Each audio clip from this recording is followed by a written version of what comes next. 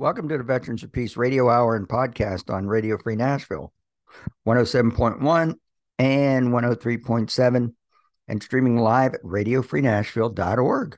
When we think about what are the things that trigger senses of despair, what is it that we're scared of? Why is everybody tuning in? Why is everybody else tuning out? Right? What is causing all of this paralysis, emotional paralysis, in a moment where it's very widespread? I mean, you can diagnose the heck out of the United States, but various stages of high stress and anxiety are more the norm than the exception. And then you're throwing into that the pandemic and, millions of guns and what could possibly go wrong. That was Ricardo Levins Morales, artist, activist, counselor, and we will hear more from Ricardo as he speaks to the Leadership Center for Social Justice, part of the United Theological Seminary, and his topic, Praxis of Hope.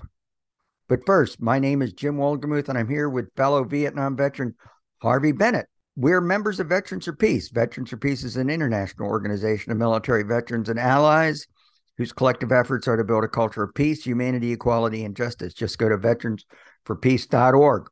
This radio show and podcast are on stations across the country thanks to the Pacifica Radio Network. We're also on SoundCloud, Anchor Podcasts, Spotify, and your phone podcast app. Just search Veterans for Peace. The Veterans for Peace Radio Hour and Radio Free Nashville are supported in part by the Green Party of Tennessee, bringing some common sense into the bipolar world of American politics. Go to greenpartyoftennessee.org. While the mainstream media, YouTube, Twitter, and other platforms are censoring voices of activism and dissent, we will continue to share those voices who stand up against the establishment, who stand up against the military, industrial, congressional, media, corporate complex, who stand up for us, the global us. As you know from tuning in last week, Harvey is up to his chin with the visit of the Golden Rule to Charleston, South Carolina. He's managed and coordinated a lot of activities, and it is going so well. But he will not be joining us today, but he did refer me to a wonderful presentation, which I mentioned before, with Ricardo Levins Morales, as he gives a presentation to the Leadership Center for Social Justice. And the topic is the Praxis of Hope. And so with that, let's get to it. The Praxis of Hope, an evening with Ricardo Levins Morales. My name is Rai Sigelko, and I direct the Leadership Center for Social Justice here at United Theological Seminary of the Twin Cities. At the Leadership Center for Social Justice is to equip, inspire, and empower leaders to faithfully and reflectively engage in concrete contextual ministry for social justice. It is my honor to introduce our speaker this evening, the celebrated and beloved artist Ricardo Levins Morales, whose art has, for so many of us, been an inspiration in struggles for justice, in times of, in very challenging times, like the one we're currently living in. Ricardo is an artist and an organizer based right here in Minneapolis. He uses his art as a form of political medicine to support individual and collective healing from the injuries and ongoing reality of oppression. Political medicine. His art heals. Ricardo was born into the anti-colonial movement in his native Puerto Rico and was drawn into activism in Chicago when his family moved there in 1967. Ricardo left high school early and worked in various industries, and over time began to use his art as part of his movement work. This activism has included supporting work for the Black Panthers and Young Lords, and participating in or acting in solidarity with farmers, environmental, labor, racial justice, anti-war, and other struggles for people's empowerment. And I'm so grateful to you, Ricardo, for speaking with us tonight on a very important theme, the praxis of hope.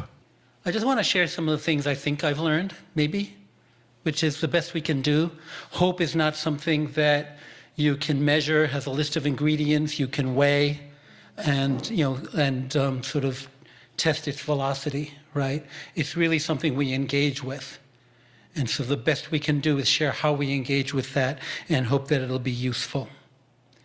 And in the course of that, I'll be making some assertions. I'll be saying some shit, right? And some of that some of that I'll be telling stories to back up. Others, I'm just going to throw it out there. We have a limited evening. And my hope is to reframe some of the ways in which we normally think about hope. So, for years, I found myself kind of baffled by that question that interviewers often ask at the end of a conversation, especially when it has to do with social justice. They say, "What gives you hope?" And I would bluff my way through the answer, but it took me a long time to finally figure out that somehow the question didn't really make sense to me. That I don't think of hope as a thing that one needs to acquire, but it's a basic fundamental reality of life. Any chipmunk heading out in the forest and rustling through the leaves looking for seeds for the day or nesting materials to stuff into their burrow is being driven by hope, or drawn by hope, more likely. Any tree roots that are winding their way toward moisture or nutrients in the soil, that's hope. That's action to improve things, action to achieve a world that's a little bit different than the one that we're in and that we need to move toward. So I think it's really the renewable energy source of life, right? It's really hope. Y'all came here or tuned into Zoom based on hope for something, hoping to get something out of this, right?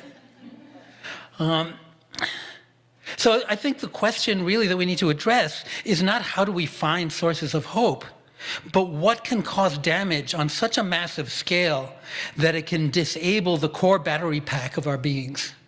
So much to the point that it keeps us from taking the actions that we need to take in order to achieve hopefulness. And we know some of the answers. There's a lot of stuff going on, but also oppression, toxicity, chemicals, abuse are cumulative. And not only in our own lifetimes, but after generation after generation, we're seeing the effects of an accumulation of several hundred years of the toxicities of colonialism and abuse and poison in our foods and our bodies and the land and so forth. And it's really important for us to think about this in very concrete and practical terms at a time when this essential fuel is missing from the lives of many young people to the point that suicide is kept in the drawer as a possible exit strategy. That ain't right. So what any of us need is very specific. But hopefully the observations that I'm going to share will help to shift some misconceptions. And I'm coming to you as a person who does not experience despair. I am fully human, right? And I experience the full gamut of emotions and, fear and love and, vigilance and, whatever we can think of that are actually emotions. But to my understanding, despair is not an emotion. We take in information, as Rai was referring, we take in information through our senses about our world around us.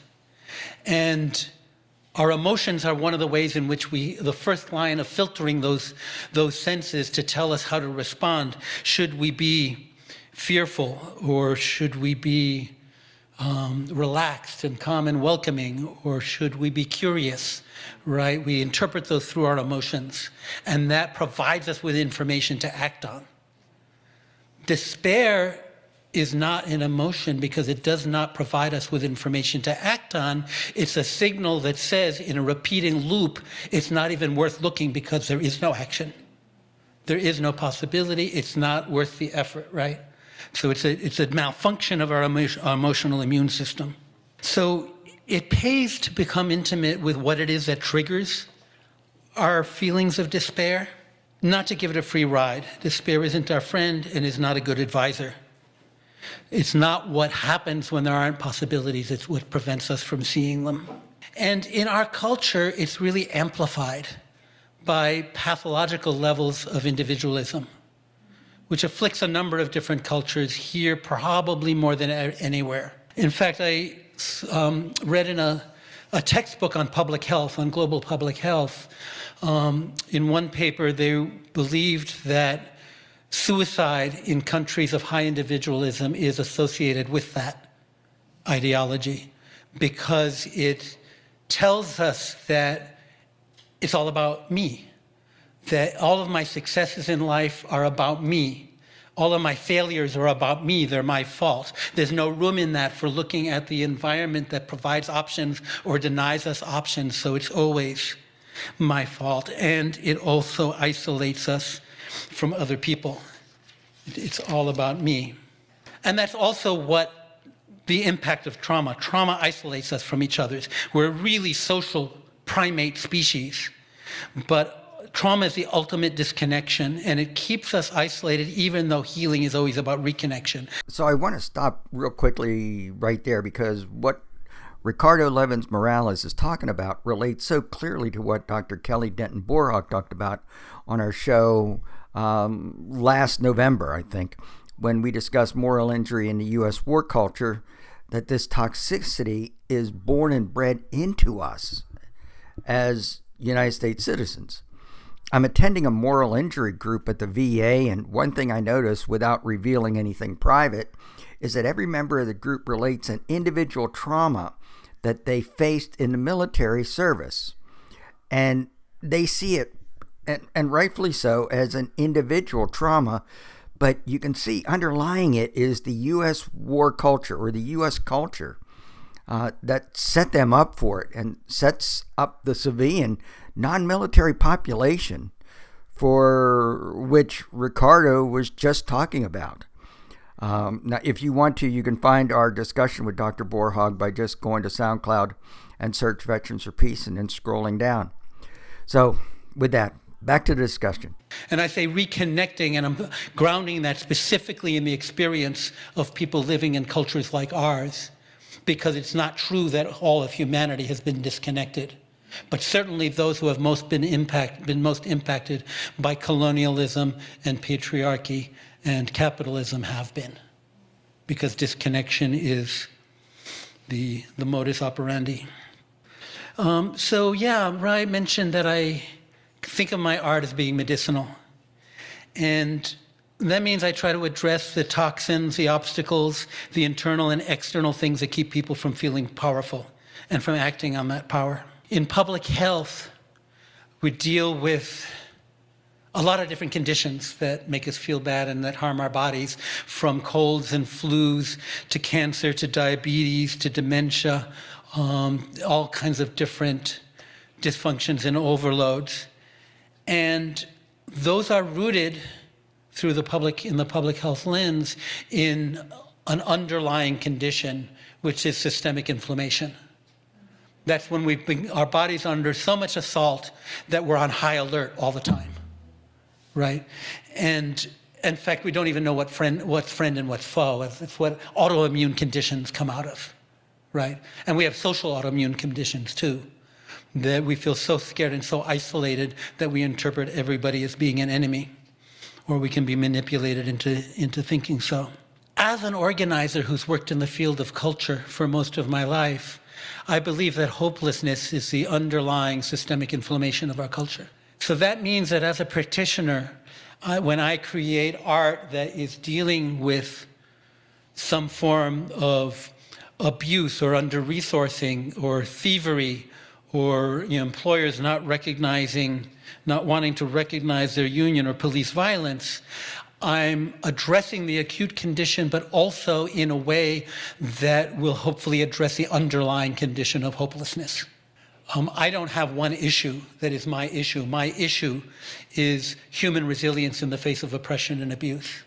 And that's what I want the accumulated effect of my art to be able to impact.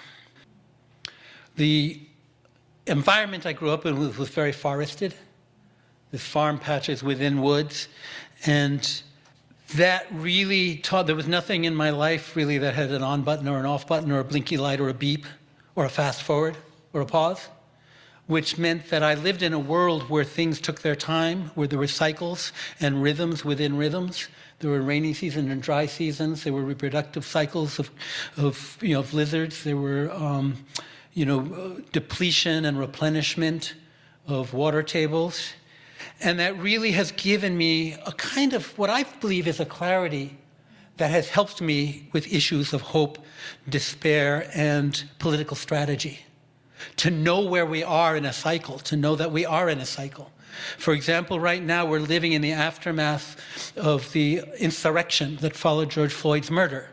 That brought with it what's called a racial reckoning, an explosion of everybody's down with racial justice now, and philanthropy and corporations. Wells Fargo, on the one hand, is redlining communities and charging black families more than white ones, and on the other hand, now they're all about racial justice, right?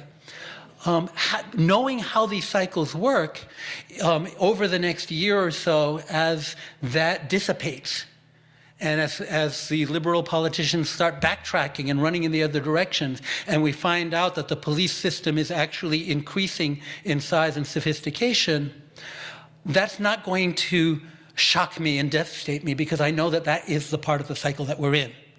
For people new to this struggle, it's like, wow, finally the world is going to change. I hate to burst people's bubbles, but it's useful to know an accurate diagnosis, even if it's not the one that we wish we had, right? Because that gives us courses of action. To break in again, we also did a show years ago about cycles, and specifically as described by the book The Fourth Turning by Strauss and Howe, which broke down cycles of humanity. And when we look at their analysis, and it appears to be holding, we are right in what they would call a period of crisis. And that crisis will have some sort of climax or crescendo over the next 6 years. And it'll be followed by a period of that they call a high, a period of cooperation and harmony and getting back to institutions and trust, similarly to what we had after World War II.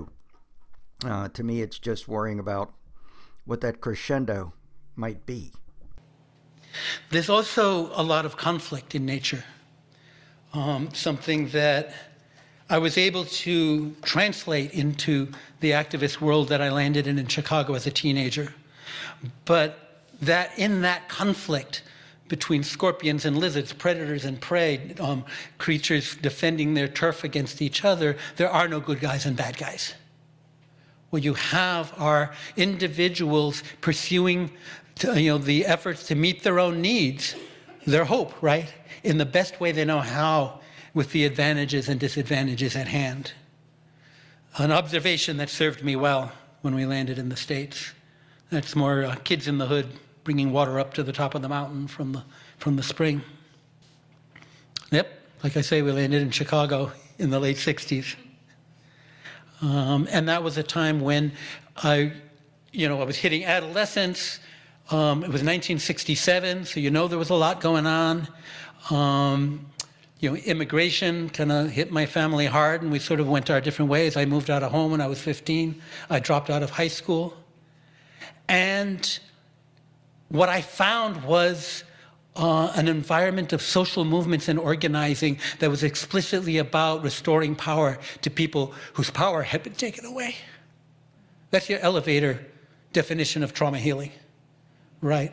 And I don't want to generalize this, because any massive experience can have opposite and contradictory impacts on people. But for me, it was a message to my nervous system that restoration of power, when it's been taken away, is possible. Right? And that is the healing potential of social organizing. When I see so many cases of people having to go recharge their batteries, do what they call self-care so that they can return to a depleting model of organizing, it breaks my heart, because it should not be that way. Healing should be about healing in the experience as well as the goal. Yep. So that's kind of been my obsession and life mission ever since. And it also brings up another aspect of what I think is very essential in healing, and that is truth-telling. One of the things, witnessing is one of the important stages of healing from trauma and healing from oppression and overcoming it. It's not enough. If all we do is witness over and over, it becomes rehearsing our trauma.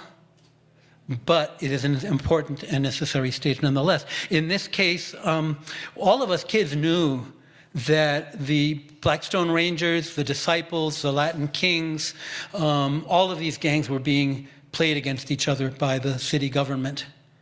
Recently, the files have been released that showed that the gang intelligence unit, they called it, were in fact causing friction, sending messages to try to get conflicts between these street gangs because they did not want them to follow the example of the Young Lords and the Black Panthers and become activists. So truth-telling is an important part, and we knew to share these stories, even if the evidence would take decades to follow. Fred Hampton was one of the leaders in that time whose methodology really has become embedded in my DNA. He was Chairman Fred of the Chicago chapter of the Black Panther Party, the first group I ever made a poster for, in fact, for a fundraiser. And what was significant to me, what remains really important, not the only thing, but the one that I want to highlight, was the coalition that he helped to organize among Puerto Ricans, whites, and black folks, initially called the Rainbow Coalition. They came up with that term. Others later appropriated it. But one of the things that they did was approach the Young Patriots, who were a white street gang who used the symbols of the Confederacy and the Ku Klux Klan in their garments and their symbology, and was able to build an alliance with them. Incident where some of the Panthers were able to see these young white kids being treated really contemptuously by the white liberal establishment. And they asked, why are these white kids hurting so bad in a society that's all about whiteness? And they came up with a really brilliant strategy to find out. They asked them. You know, just so crazy it just might work. And they found out it was, you know, as one of the Panthers later confided, you know, Rainbow Coalition, that's just code word for class struggle. But when the Panthers went out to the neighborhood, the Young Patriots neighborhood in Uptown, they found, you know, rat-infested apartments, under-resourced schools, boarded-up stores. They said it was the worst housing conditions they'd ever seen, right? And so they built an ongoing alliance that dealt with housing issues, police brutality, and the rest for a period of years.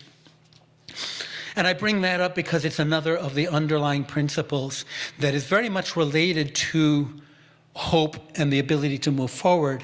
And that is the principle that they embodied was not, how do we mess up these guys? You know, these racist a-holes, right? It was, let's make them a better offer. Making a better offer. People, chipmunks, hawks, and butterflies will always migrate toward the best offer. Not the best offer there is, the best offer that they can find on the menu. And the best offer they can find on the menu that feels viable. Sometimes it is, sometimes it isn't. But people are always moving toward what seems to make sense.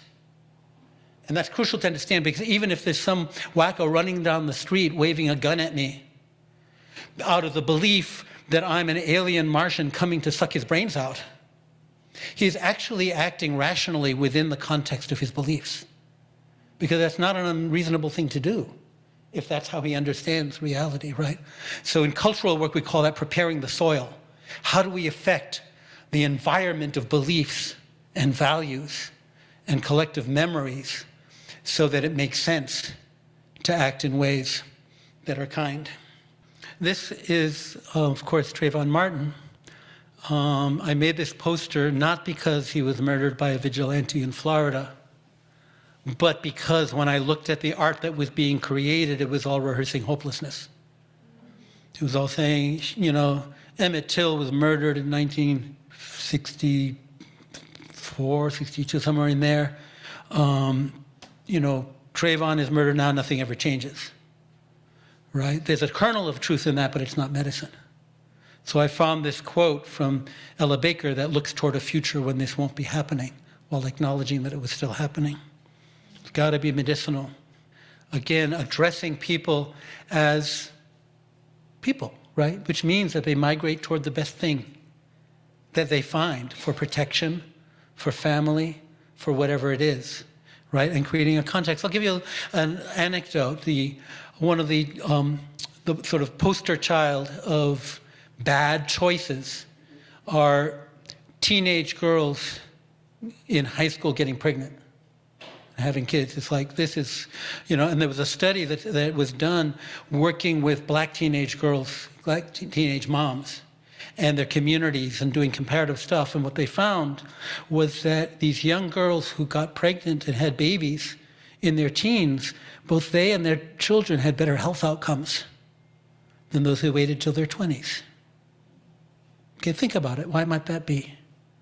Well, for one thing, if they're kids, they're probably still living at home.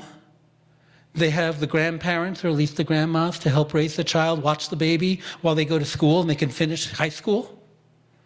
They're not out there working an underpaid job, paying half their income for childcare, being treated to what they call the weathering, which is the emotional and psychic erosion of self that comes with the microaggressions and the macroaggressions of racism, sexism, and all the rest, right? And it's not like they're doing a cost-benefit analysis, but they know which girls, friends of theirs are still coming to school, which ones are still able to go to parties and all the rest, right? So there's all these ways in which we have to think complexly about why people do the things we do. That's the research part. If we want to change things, we've got a lot of learning to do, to not just react, but to understand what's underlying. You're listening to artist and activist Ricardo Levins Morales as he speaks to the Leadership Center for Social Justice on the praxis of hope. Humor tells us that something might be going on that isn't what we think is going on. I heard a survivor of the Nazi concentration camps once saying that humor is the only thing that kept us alive. And if you think about it, a joke is just a story. And you understand the story as it's being told until you get to the punchline. And then you realize that everything you thought was happening isn't, and it's really a different outcome. And all those data points meant something else. Ding! Things might be different than what I think. That's important if you're in a Nazi concentration camp and all the evidence tells you that the end of hope is here. So now I'm going to go through a little bit of preaching about hope and what it is and what it isn't. I want to address hope as an action, a discipline, and a relationship. And that's something I want to emphasize, especially in this narcissistic, individualist society, that hope is an action, not a feeling. Right? Feeling hopeful is not hope, any more than feeling powerful is power. Right? We find ways to feel powerful, even when we're kidding ourselves. And we find ways to feel hopeful. We can self-medicate with chemicals, or with distraction, or with binging on pasta, or creating idealized versions of ourselves for Instagram. But the feeling isn't the real thing, right? And feeling hopeful, feeling hope, feeling powerful are important but in themselves, they actually do not do what they need to do, which is move us toward those seeds, that moisture and nutrition, that better world that we want. So the feelings are important only if they're part of something bigger, of a larger process. Whether we can achieve a better future, right? And that's what we're talking about. That's what hopefulness is about. That's what the chipmunk cares about. Is determined by what we do, not by how we feel. Just ask evolution. All the species that still exist are not still alive on the earth because of how they felt, but because of what they did, the actions they took in relation to what was around them. And so like a chipmunk, for hope to be meaningful, we need to be moving toward it, right? We're stretching our roots toward that water. If we step into the practice of hope, the feeling will follow. But if we just immerse ourselves in hopey feelings, it does not necessarily follow that actual change will come. And in fact, without intentional action, the things that we do to feel good, centered, at peace, and grounded can actually contribute to the problem. Heinrich Himmler, who was the head of the Nazi SS, which included the Gestapo and the concentration camp guards, promoted a program of yoga practice for all of his agents in all those different agencies. Because being racist, brutal fascists is stressful. And this was a way to help his agents cope with the stresses of doing what they did so that they could continue and not be quite so stressed out by it, right? You know, and that's something to think about. You know, there's a lot of mythology that if we can only get the CEOs of Exxon and, you know, McDonald, Grumman, or whatever they are, to do yoga and be mindful, they'll understand that they're part of the universe and they'll care about it. You know, which in theory should work, but we live in a system that fractionalizes everything and separates everything out and allows us to compartmentalize. Bessel van der Kolk, who's a leading practitioner of trauma healing, one of the researchers in that field, talks about an incident where a bunch of grade school kids, I think it was about a dozen kids, got kidnapped and they were being locked in a basement. And one of them figured out how to jimmy open a window and help all the other ones get out. And when they examined the kids later, all of them had symptoms of PTSD, except for that one, right? That sense of agency, restoring agency. Agency is a preventative of trauma and not only a curative. Similarly, I remember back, I was involved in the 1980s in the movement to prevent the spread of nuclear power. And that was a big deal in those days, and a lot of people were very afraid of what was happening with nuclear waste, with reactors and all the rest. And again, in doing interviews with children across different, about their attitudes and their perspectives in different sectors, they found that it was the children of anti-nuclear activists who were the least fearful, right? Mommy's doing something about it, right? There's action. Action is an element of genuine hope, as it is an element of healing. So it's an action, it's also a discipline. And a discipline in that it's not only about taking intentional action, it's about taking strategic intentional action. Because you can do stuff that doesn't necessarily make a difference. It can affect the way you feel. I remember standing at a bus stop in Knoxville, I think, and the bus was like 20 minutes late. I was trying to get to a conference where I was selling art, and I was frustrated, and I was pacing back and forth. And that just shows how essential it is to take an action, right? My body needed to do something to feel that I had agency in a situation where I didn't feel that I had power. So there's a positive feedback loop between hope and effective action, right, that we see over and over again.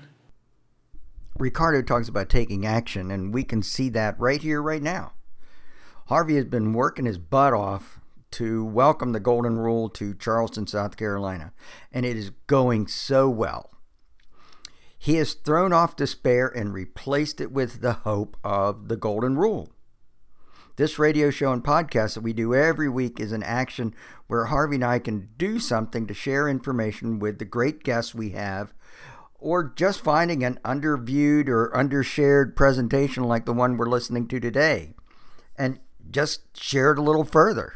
I know for us, the work we do to put this show together on a weekly basis is often a lot, but the idea of not doing it rarely crosses our minds because we're doing something. Just like making a call to a congressman, writing a letter to the editor, or holding a sign on the street corner. Being a member of Veterans for Peace. Well, back to Ricardo. And it's hope that's rooted in reality, not in pretense. You know, that telling myself everything's going to be okay, that might get me through for a little while, but in the long run, you know, I know in my heart that that's not really grounded unless I've done my homework. And I think nobody can say everything's going to be okay because nothing is ever okay, right? I mean, everything always has elements of okay and elements of not okay, right? That's the balance that's the reality of our daily lives. So when we think about what are the things that trigger senses of despair, what is it that we're scared of? Why is everybody tuning in? Why is everybody else tuning out? Right? What is causing all of this paralysis, emotional paralysis, in a moment where it's very widespread? I mean, you can diagnose the heck out of the United States, but various stages of high stress and anxiety are more the norm than the exception. And then you're throwing into that the pandemic and, millions of guns and what could possibly go wrong. There's an exercise that I do, though, in situations like one of the big things that you hear from young people particularly, but hopefully from everybody, is what's happening with the climate. There's something going on there, right? And we know it, and we're seeing the evidence of it, and yet, right, what's being done. And there's an exercise that I do that's going to sound at first to be as ridiculous, but I'm going to say it anyway. And that's to ask myself in any given situation, what's the worst that can happen? What's the worst that could happen? It's worth naming it. Well, everything on Earth could die. Okay, I said it. Humans could die and other things could keep living. There can be famines, there can be fires, right? A lot of these things are already happening. And incidentally, people die all the time. In fact, most of the people who have ever lived have already done that, right? So it's really a question of balance about how do we prevent as much suffering, how do we prevent as much disaster as possible. And that requires a number of practices. One is to understand that to simply decide that all is lost means to lose it, right? It's like, okay, all's lost, that's despair. But in order to be able to save what isn't lost, we need to grieve what is lost. We need to be able to say goodbye. And not only goodbye, because it's not necessarily true that all the polar bears are going to go extinct. Some are adapting, but we can mourn the ones that are, right? And in fact, we can mourn all of the inevitabilities of loss that happen in our lives, because in our culture, loss is shoved under the carpet and we don't deal with it. And that leaves us very ill-prepared to face risk and to face danger and to face an uncertain future. And I hate to break it to you, but all futures are uncertain. What I've learned to do is to walk toward what scares me. Walk toward, when I was in my teens, it was what scared a lot of people with the CIA, and especially the CIA. This mysterious thing that always seemed to be able to magically, behind the scenes, overthrow governments and assassinate people and all that. So I studied them to find out who they were, what kind of people worked there, what their self-image was, where did they go to school, right? What are their strengths? One thing I learned is that for something like every 200 missions that they launched, one would succeed. It was like throwing spaghetti at the wall, right? So that demystifies a little bit. One thing I've been doing now is studying mass extinctions. We're in one. Okay, if that's the case, let's figure out, what does that mean to be in one? This is probably the sixth one. What is it that, and they all play out differently, although they all have a lot to do with carbon. So I've been looking at extinctions, I've been looking at resilience. Why is it that even during a mass extinction, some species thrive and spread and others decline? How do they adapt? What are the natural forms of mitigation? What is it that has allowed coral reefs in the Dominican Republic, mangrove forests in Indonesia, depleted farmland in North Dakota, or apparently dead salmon streams in Canada to bounce back and revive? Well, what I found in each of those cases, they were protected and sheltered for a period of time from the abuses of capitalism, which is all about accelerated extraction. Right? So that really a salmon run or a coral reef does not have to be told how to heal, but it has to be protected from the harm. And just as in human healing, sometimes the damage is such it helps to have a healer. Some interventions are necessary, but primarily the soil knows how to heal itself, the body knows how to heal itself, the community knows how to heal itself, nature knows how to heal itself. So we need to stop the damage. You're listening to artist and activist Ricardo Levins Morales as he speaks to the Leadership Center for Social Justice on the praxis of hope. Now, we know how to heal ourselves, but we can get confused. Anybody here ever get confused? So we grow up thinking that Fritos are healthy and carrots are toxic, right? That's what our body tells us. In next month, well, actually in April, it'll be 18 years since I stopped eating sugar and all other sweeteners. And it took me a while for my body to remember how the yumminess that's in other things, to be able to make that shift. We have the capacity to remember. The work I do in organizing is trying to find ways to remind people of what they already know. Because we do know it, even if we've never been taught it, at least we know it deep down and organically. And by the way, if anyone's curious, I still love sweets, but my definition has shifted, right? You know, something that wouldn't have even tasted sweet to me before does now, and it's like, oh, it's my dessert, it's a treat. So we need to not be confused. We need to figure out, we need diagnoses. We need accurate diagnoses. In World War I, a lot of soldiers were experiencing PTSD, right? They called it shell shock. But the military doctors were forbidden to write that down as a diagnosis, because that would mean that the army would be on the hook for the expenses of treatment. So what they had to write down was nervous unknown.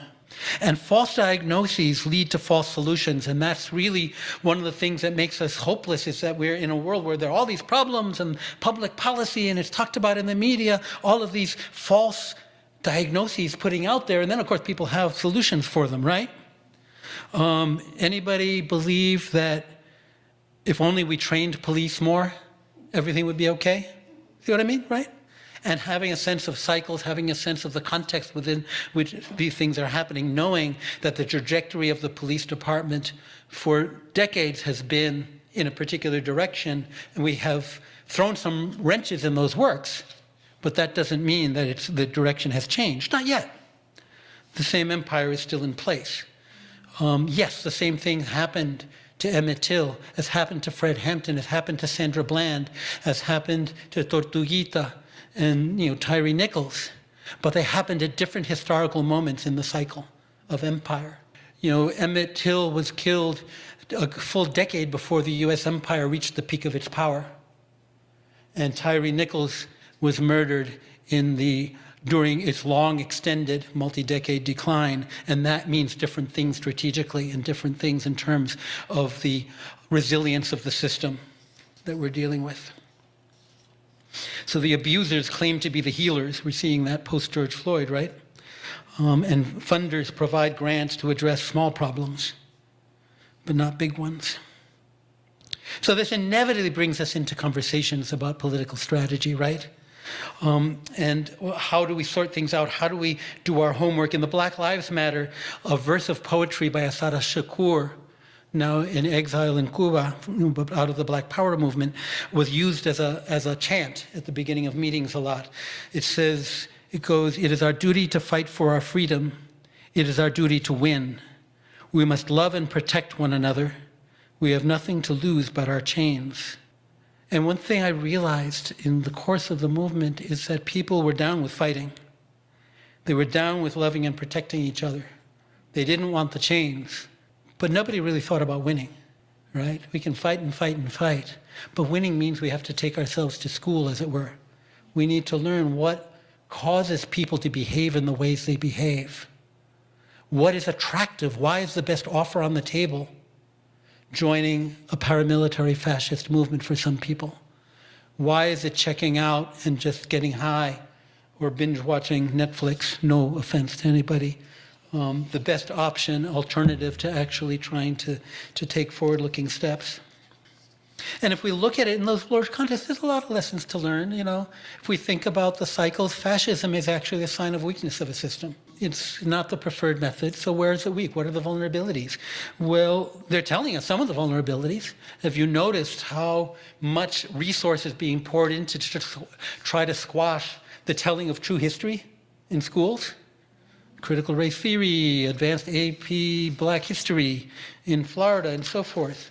And that's telling us a vulnerability of the system, right? And that's something that can bring us forward.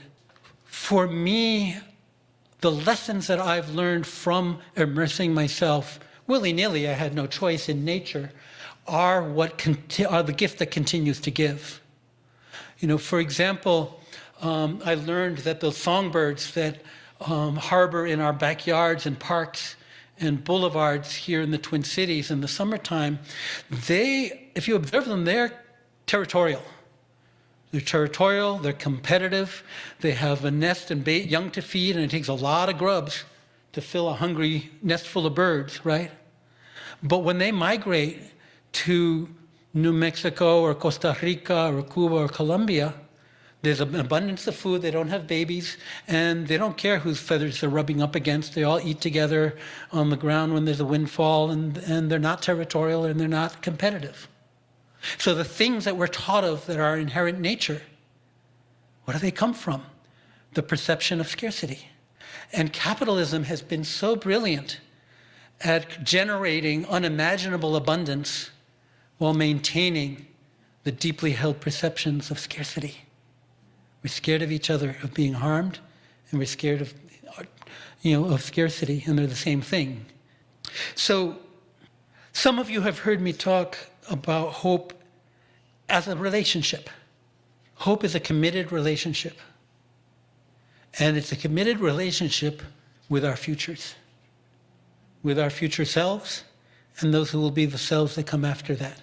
So I've talked sometimes about my circle by the river. This is my relationship with the future. It's a circle of people standing by a river somewhere. I always get teary when I talk about them. But they're in the future. Sometime, I don't know how far. I know that it's far enough that I'm never going to meet them. But I have to be there because they're holding a ceremony to summon the ancestors. And I'm one of the ancestors. We are the ancestors. And the ceremony is one of thanksgiving. They're thanking us for what we did, are doing, and will do in this time of major change and shift. It's absolutely the end of a large historical arc of history. And things that come later will depend a lot on what we do. And they are coming together to appreciate us as their ancestors.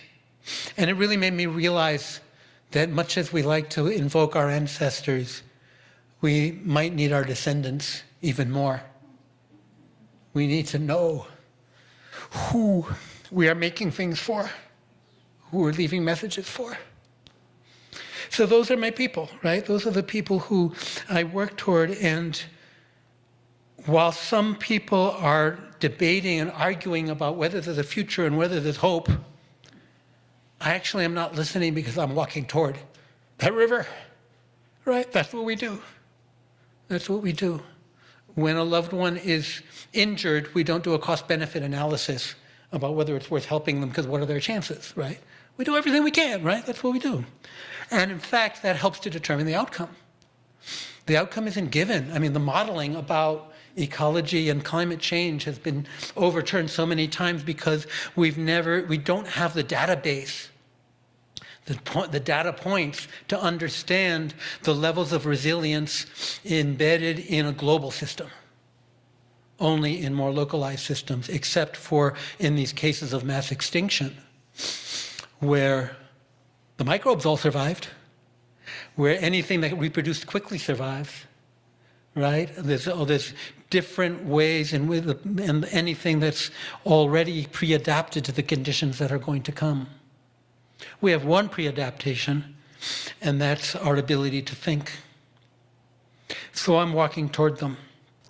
There's one thing I would like to also commend, and that is my little friend, the sweat wasp. But I'm mentioning the sweat wasp because it's a tiny insect that lives in little holes in twigs on the forest floor and the jungle floor. The ones that I've read about are in South America. And that's an environment that changes from day to day. And so the little sweat wasp leaves its den and flies around from different angles and looks at its home. And it's looking at from here, there, and everywhere else, memorizing what it looks like on that particular day. So it goes off and it navigates by magnetic fields and sunlight and who knows what, but when it's close to home, it's using visual. And that way it can find its way home. That's what Black Lives Matter was doing when they started every meeting with that chant. How do we remind ourselves of our home, of our grounding, of our commitments to that relationship that we were just talking about? What do we do, right? And I'm asking that as an open question. This is a theological seminary. There are things that are done with prayer, with invocations, with song. The same is true in social movements. It's often true in families. And I think it's an important thing to do in our individual practice. Because the small picture can buffet us around and bruise our spirit and make us feel hopeless and damaged. But if we keep ourselves grounded in this larger world, we find the sources of resilience. At least that's been my experience. So let's all be like the sweat wasp and start every day by regrounding ourselves in these truths. But the red line at the beginning is outrage. In response to an atrocity like the murder of George Floyd, you get this burst of outrage. But like nutrients and chemicals in the soil, they decompose and dissipate at different rates, different emotions. And outrage peaks high, burns hot, but dissipates fairly quickly. Whereas fear just starts growing and isn't really at its peak until much later. That's why you get these big outbursts of movement and protest followed by silence. This happened in 2006 with massive protests around immigrant rights, the largest the country had ever seen. And then afterwards, people returned to the shadows because there were not containers to carry it forward. For hope to go forward, you have to feel that there's a practicality to it. So you need organizations, you need publications, you need schools, you need trainings to support it. And so the second chart shows the line of hope that with organization and preparation starts growing also during the outrage phase and can outpace and pass through the fear phase. So again, it's important even in our own lives, but to emotionally understand where we are in our own arcs in relation to what's happening around us. Seeds of resistance, that's just simply an illustration of the lesson of interconnectivity. It says we'll grow under any conditions best when planted together, showing the signs of different movements. And the movement for healing is not without conflict. That in order for a new ecosystem to take home, the invasive species have to be pushed back in whatever way that requires, and hopefully with as much kindness and gentleness as possible, but it has to happen. We're not doomed to carry the traumas and the abuses and the toxicities that we've inherited. Like wetlands, we have a model for cleansing those before we pass on whatever we're passing on to other people. Because in the end, all we have to offer is ourselves. And that's not only a slogan, but a lesson, because nobody knows, especially in times of uncertainty, specifically what it will take to make a better world. But we can focus on the kind of people we need to be in order to figure that out, in order to take care of each other, and in order to also challenge each other in the ways that we need to, so that we can all eventually get there together.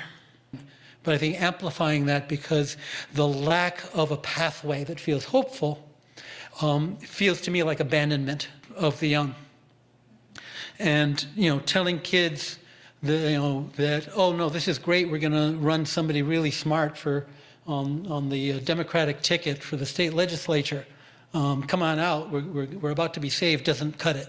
People really need to be able to have truths that resonate, that they really can feel are deeply true. And that includes a vision of change that is actually going to stop us from, running the ship over the, into the iceberg. we're talking the Titanic here, and that's one iceberg that won't melt fast enough, for us to get through, right? And a lot of the way social change is framed is about helping people improve conditions on the Titanic, right? Without addressing, because to address those issues, you have to deal with the fact, the uncomfortable fact, that a cabal of powerful, ultra-rich corporations run the world. And all of the solutions that really matter would get in the way of profits. I mean, hello, emperor has no clothes, and that is refreshing. Young people, and also, truth-telling has a lot of dimensions. In the struggle to try to get kids to not smoke cigarettes, which is a complex and multicultural struggle. But what they found was that telling kids, don't do that, you're going to die, wasn't very effective. Telling kids, these assholes are manipulating you, made a difference. Nobody likes to be taken for a ride, and one's sense of one's own identity is often the most powerful organizing tool, especially among the young. So we will leave it there, and to see the full presentation, just go to YouTube and search Ricardo Levins Morales. Ricardo Levins Morales. And then look for the Praxis of Hope. And thanks to the Leadership Center for Social Justice of the United Theological Seminary for putting this on. So as we finish up, what are you taking away from this? I know I am taking away a number of ideas, but for now, the idea that I am the ancestor, that I will be looked back on by my descendants. And how does that change the way I approach things? And then, as Ricardo said, to walk towards those things that are fearful. What are you going to be walking towards? I know being a member of Veterans for Peace facilitates walking towards a lot of problems, from nuclear war to the climate crisis, from peace at home to peace abroad. But there are other things. For example, here in Tennessee, we are in the bottom across the country as far as health and education, and thus we are near the top in poverty. What does our legislature do but spend time on legislation to prohibit drag shows? Come on now. Well, to finish up, we needed a song of hope. And so I reached out to friend of the show, Janet Bates. And she recommended A Day Is Coming from her CD called Another Child. So with that, here's Janet. If just one day papers say there will be no bad news today, there'll be sunshine and some rain, no more sadness, no more pain. The day's coming, a day so fine, been waiting for the longest time. The day's coming, a day so fine, the day is coming.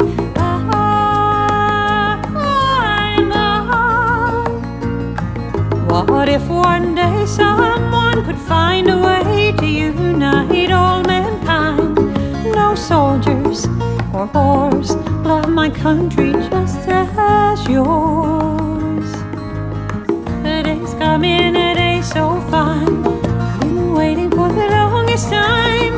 The day's coming, a day so fine, the day is coming.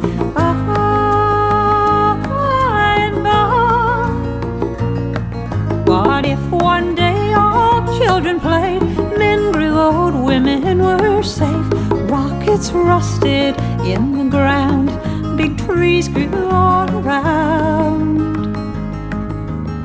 A day's coming, a day so fine, been waiting for the longest time. A day's coming, a day so fine, a day is coming.